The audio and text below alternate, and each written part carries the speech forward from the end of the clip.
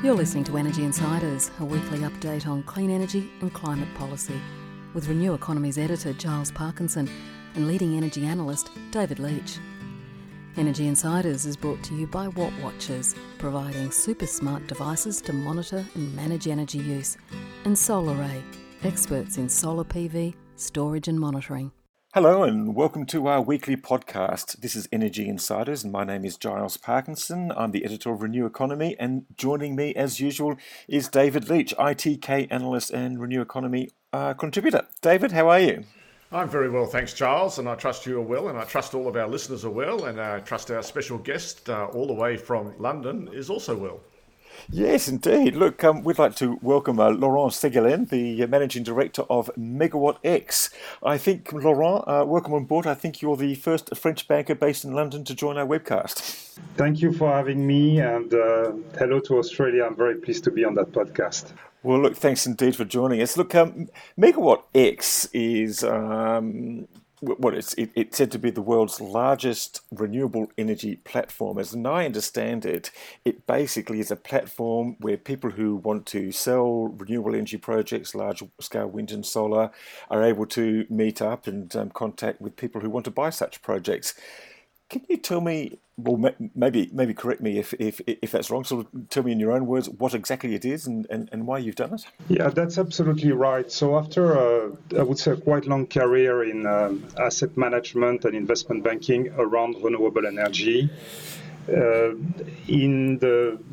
about 5 years ago, I had just left an investment bank called Nomura.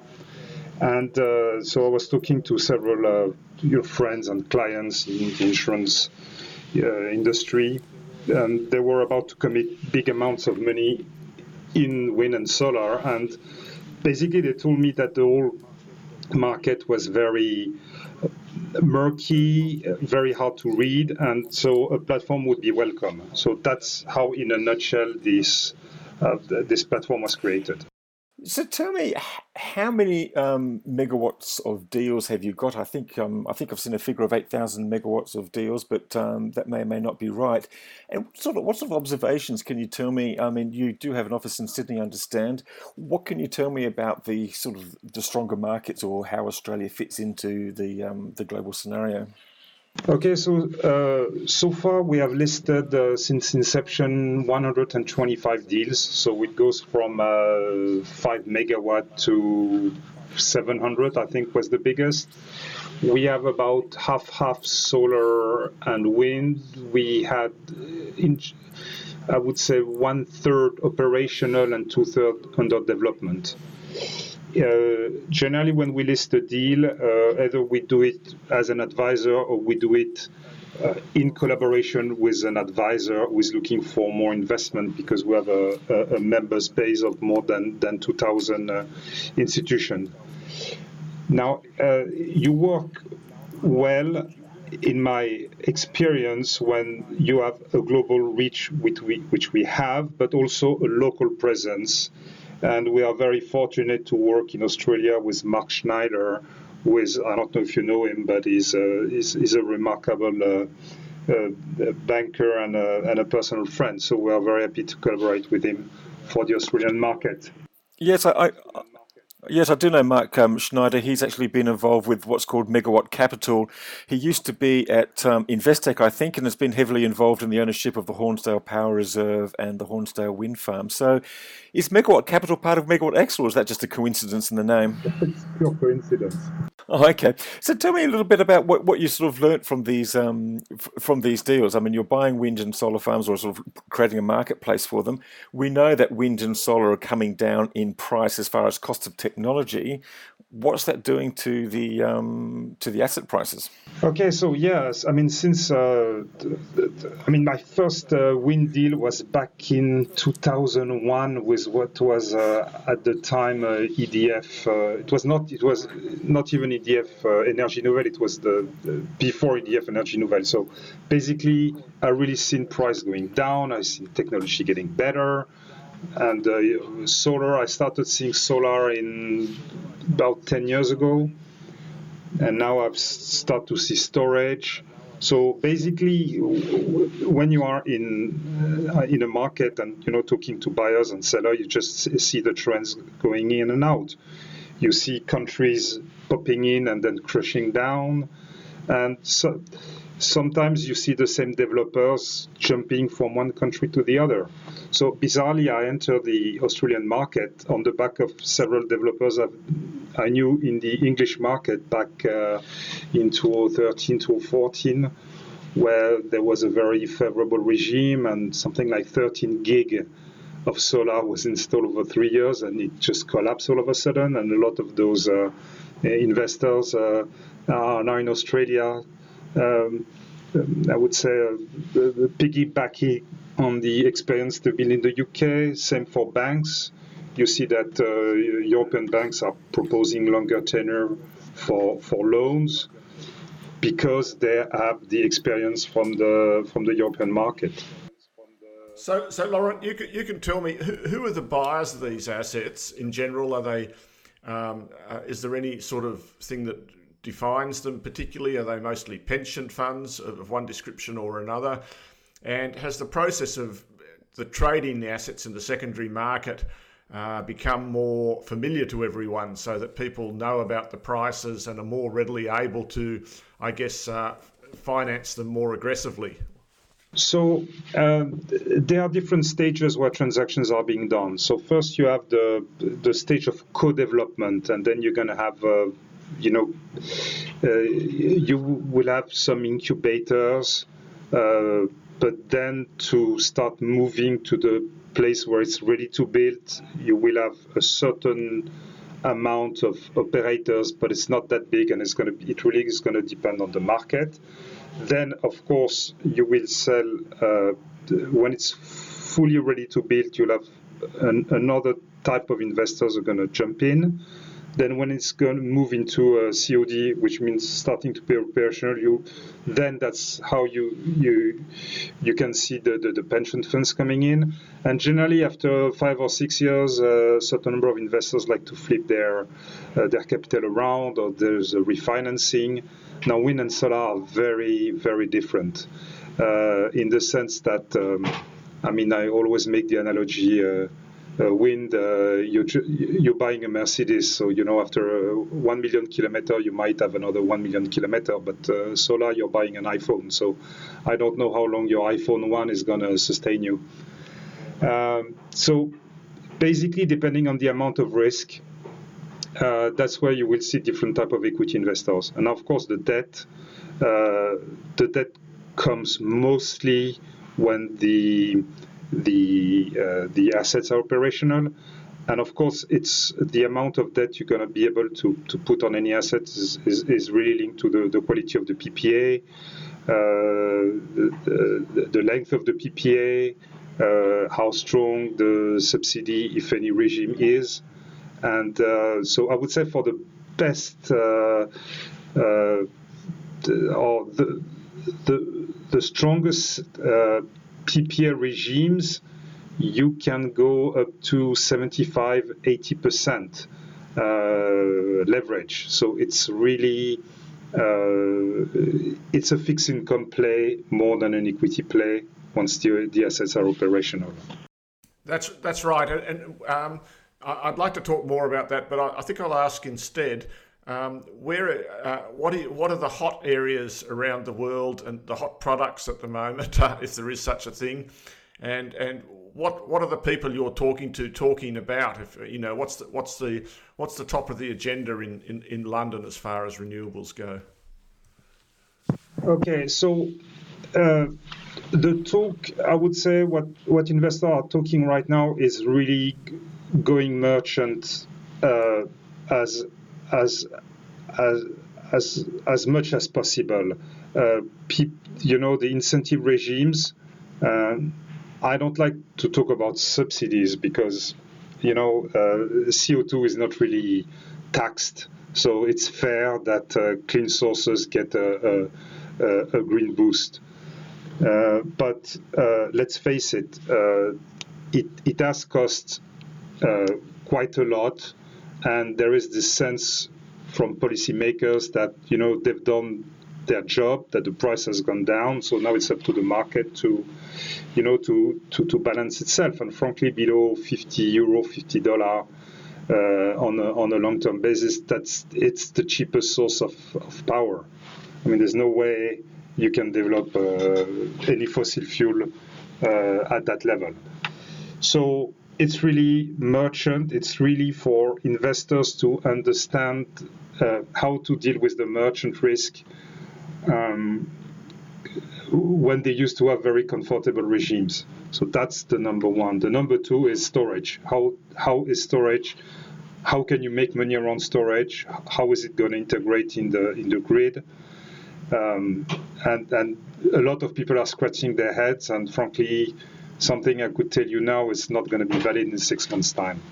Yes, and do you find that the financiers, I mean, are comfortable? We talked about 75% debt for, best quality PPAs, but when people are going merchant, I guess not just in Australia, but also in Europe and in Asia and in the USA, surely the getting the finance for that must be more difficult.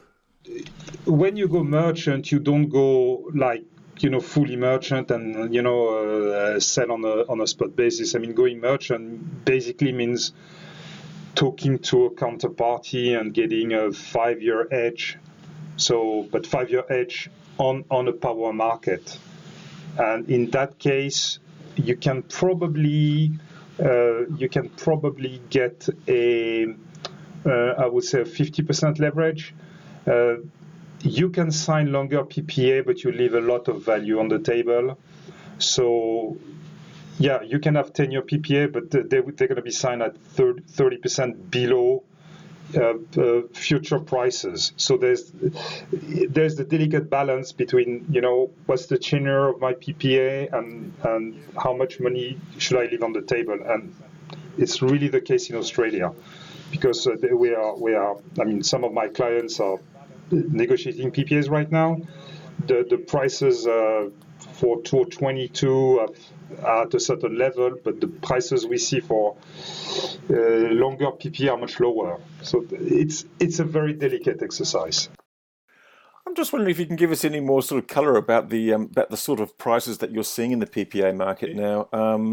We've been told, not in great detail, that PPAs for wind have been below $60 a megawatt hour, and that includes a bundled price, including the renewable energy certificates, and possibly as low as the low 50s. We are told that solar is probably... That's Australian dollars. Australian dollars, that's right, yes. And we're told that solar is below $70 a megawatt hour. Without giving away any great secrets from any of your clients, are you sort of seeing things around that level, or even lower? What I'm seeing is that if any buyer deal even at 70, they're going to make a really good deal, because in my opinion, and seeing that market in Australia, how it's developed, probably only 10% of the announced, or 20%, let's say, solar plants will be developed. It requires a lot of upfront investment, and I'm not sure that the developers have, what it takes from a financial perspective to get those megawatts through the door. So people who anticipate that there's going to be a humongous development in Australia might be a bit disappointed, which means that if you have a good project in front of you, I'm talking to buyers, if you have a good project in front of you, don't try to take too much advantage of it. 70, 75, it's a good price going forward. I think there's... Probably... Sorry.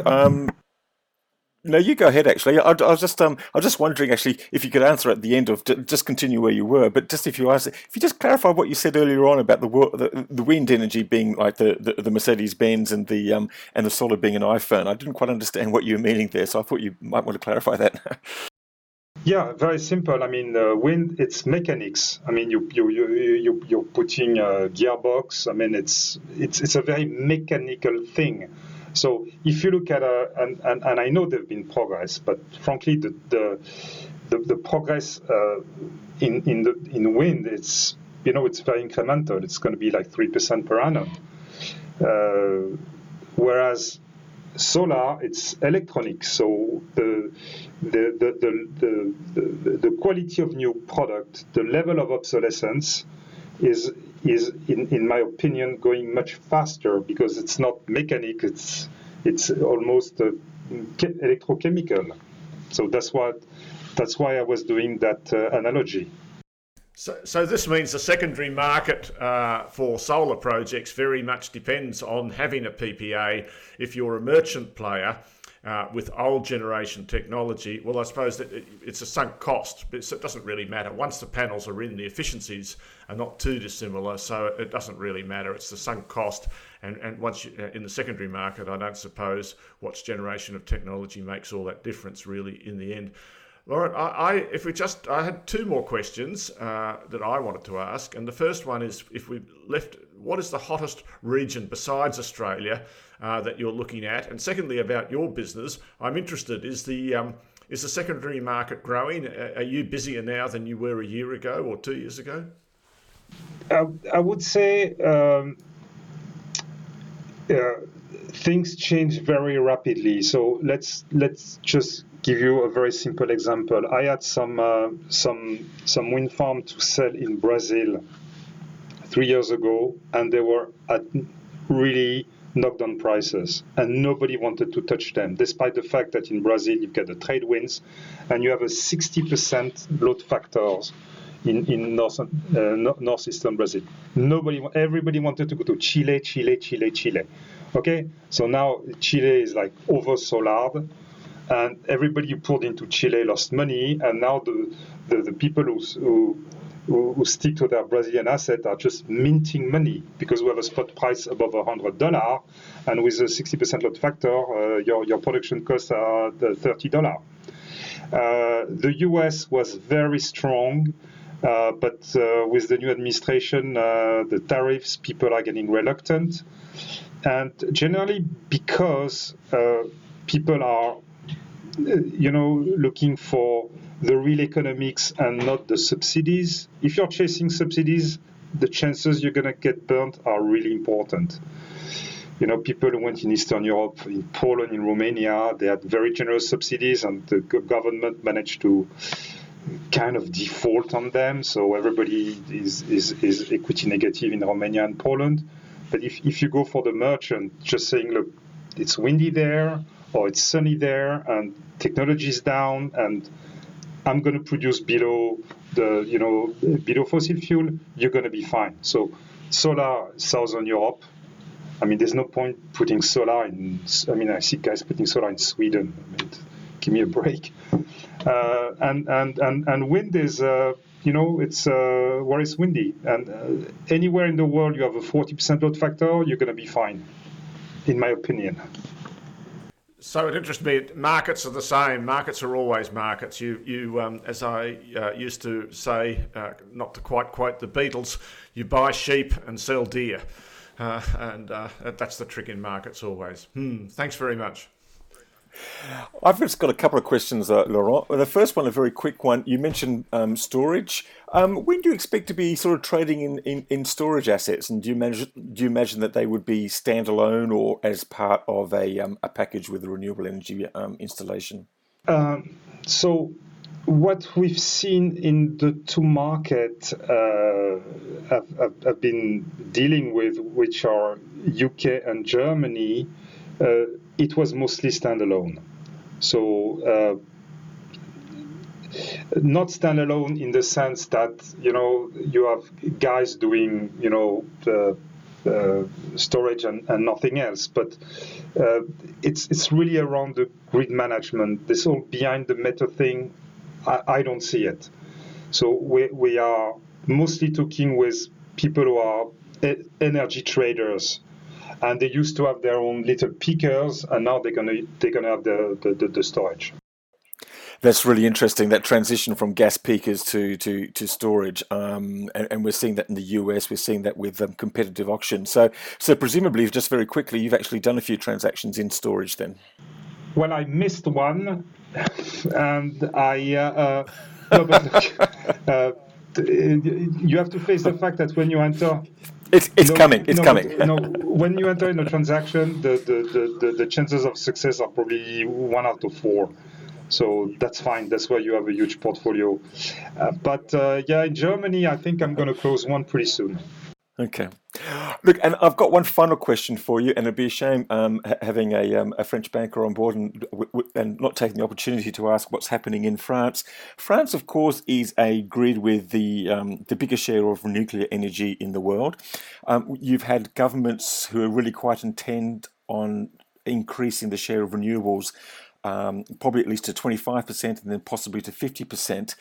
What's the thinking happening in France now? Because I know that there are questions about how that transition is actually put into place because of, you've got this massive amount of nuclear. How do you shift that and allow renewables to come in and play their role in the market? And the second thing is, what's the thinking now about extending the life of nuclear in France? Because I understand that there's been studies done which talk about the extremely high cost of even just maintaining beyond their current lifespans. Okay, so what I'm going to tell you is my personal opinion. So there is, for 2 or 3 generations, nuclear has been almost part of the, French DNA. And for 2 or 3 generations, they've delivered, cheap power. And so it takes a lot of time for people to realize that the technology is obsolete. And for instance, if you look, there are 58 nuclear trenches. We could use another podcast to explain how they come to that number of 58, but that's pretty funny, I would say. Because at the origin, they wanted 20, and they say, but if we ask for 20, they're going to give us 8, so let's ask for 60, so they'll give us 20. And they asked for 60, and they got 60. So they build them. Oops. Yeah. And but they only beat 58 because the 2 in Brittany, it just came on the back of an oil spill, so there was a very strong ecological movement, so they didn't build the last 2 in Brittany. But that's what they are 58. You see, that's as simple as it gets.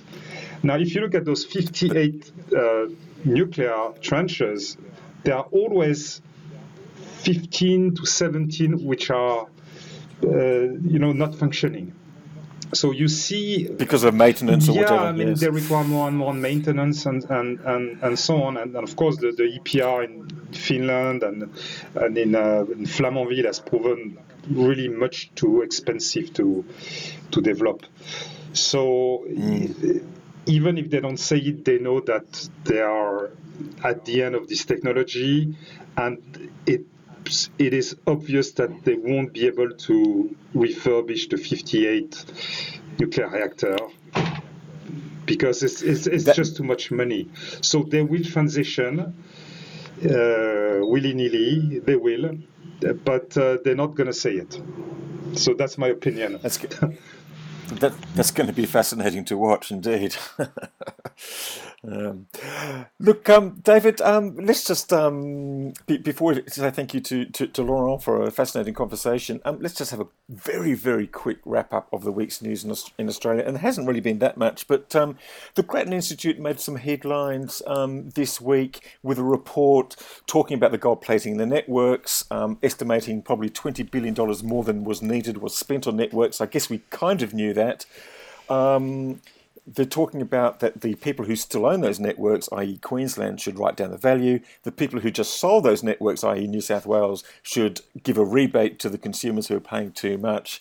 Look, I'm actually sympathetic to these things because I think there has been too much, and I think without some sort of write down or some sort of, lowering of cost of the grid, then I'm not too sure how they survive into the future. But you think it's all a bit fanciful? Well, it makes it. I must say, I do love talking about the global market for renewables, and but coming back to the fascinating world of wires and poles, Yeah, sorry, it's a bit of a come down, isn't it? No. It's kind of we've just been at a French movie cinema and then we've just gone back to watch Neighbours. Look, the wires and poles is its own drama. Heavens knows I got involved in some of it myself. But the point here is that the regulated asset bases are to an extent artificial, but you can't have the New South Wales government selling them off for $20 billion or whatever, and more, I think, in total, and paying down debt, and then deciding to give some of the money back directly to New South Wales taxpayers for two reasons. One, they've already spent the money and we're going to get a new public transport system out of it. And two, if they were to give a rebate or in any way implicitly say that the networks aren't worth what the network companies say they're worth, then straight away everyone else is going to be up in arms and down at the Australian Energy Regulator, consumers in every state running the same thing. So I just don't see that in practice that's going to happen. But there is a problem that the network prices, which are for households with transmission added in, and even at the higher generation prices, about 40 to 45% of the bills, discounted bills, there is a problem that they're going to be very, very sticky on the way down. And I see more opportunity for the AER to just cut the returns a bit. The other problem, Giles, and I don't want to, it's boring to talk about really, but the fact is the sort of investment needs to change a lot. We have to have a lot more time of use meters. We have to have investment that encourages two-way flow of power. We need more investment in IT systems that enable the data to be managed so that we can do local grid management. The whole technology in the grid is going to change, and frankly that's going to require more investment over time rather than less. Fair enough. Look, we'll probably just leave it there, other than to note that over Easter, which is coming up, the Energy Security Board will be flat out trying to come up with some high-level plan, I think they're going to call it, which may try and try to use whatever they come up with, answering all the issues that have been raised by all the submissions to the National Energy Guarantee over the last couple of weeks, and try and come up with a plan and convince the COAG energy ministers to move it forward and to allow a more detailed plan to proceed. So, well, Charles, I like the way you put it last week. I'm sure they'll give it permission for more work to be done. It makes a lot of sense at the next COAG meeting in April. As you say, decision time will be COAG meeting in September, when everyone will be thinking, what's in it for me? That's the number one horse in the race, is self-interest. And they'll all be looking at that. The other thing, just staying on the international side of things, and we talked very briefly about it, gas generation. My bugbear, and I think everyone's bugbear in Australia over the next couple of years, is going to move from what's the cost of wind and solar to what's the cost of firming up that wind and solar to make it dispatchable, to supply the 60% of power that has to go to the non-household sector and demand management and all the parts of it that go with that. And it's interesting, one of the technology choices is going to be gas. And then you turn around and look at California, which in a sense is facing the same problem that Australia is with coal generators, in that about 11 gigawatts of gas generation in California is scheduled to close over the next 10 or 12 years, and they're not going to replace it with more gas. They're going to replace it with someone else, and yet they've got this massive duck curve. So there's a case study there as well. Good stuff. At this point, I'd just like to thank our sponsors, Solaray Energy and Watt Watchers, and go back to you, Laurent. Look, thank you very much for a fascinating insight into the global transactions, and as you say, look, I could probably talk for another half an hour about the situation in France, because that sounds like it's going to be a fascinating transition, but obviously lots of deals happening all across the world. Well, thank you very much for having me. It was really a pleasure, and I'm a regular listener of your podcast, so it's a great honor to be with you today. Well, thank you once again, and look, thank you, David, for joining us. We'll probably see you next week after eating all our Easter chocolate, and thanks to our listeners. We'll speak to you the same time next week. Please leave a review, please tell everyone about it, please give us your feedback, and thank you very much for listening. Bye-bye.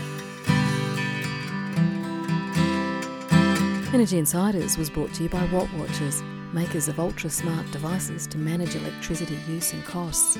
Accurately monitor and control electrical circuits over the internet in real time. Visit wattwatchers.com.au and take control of your energy use. Energy Insiders is also sponsored by Solaray Energy, experts in solar PV, storage and monitoring. They're the smart choice for consumers and business. Visit solaray.com.au and secure your energy future today.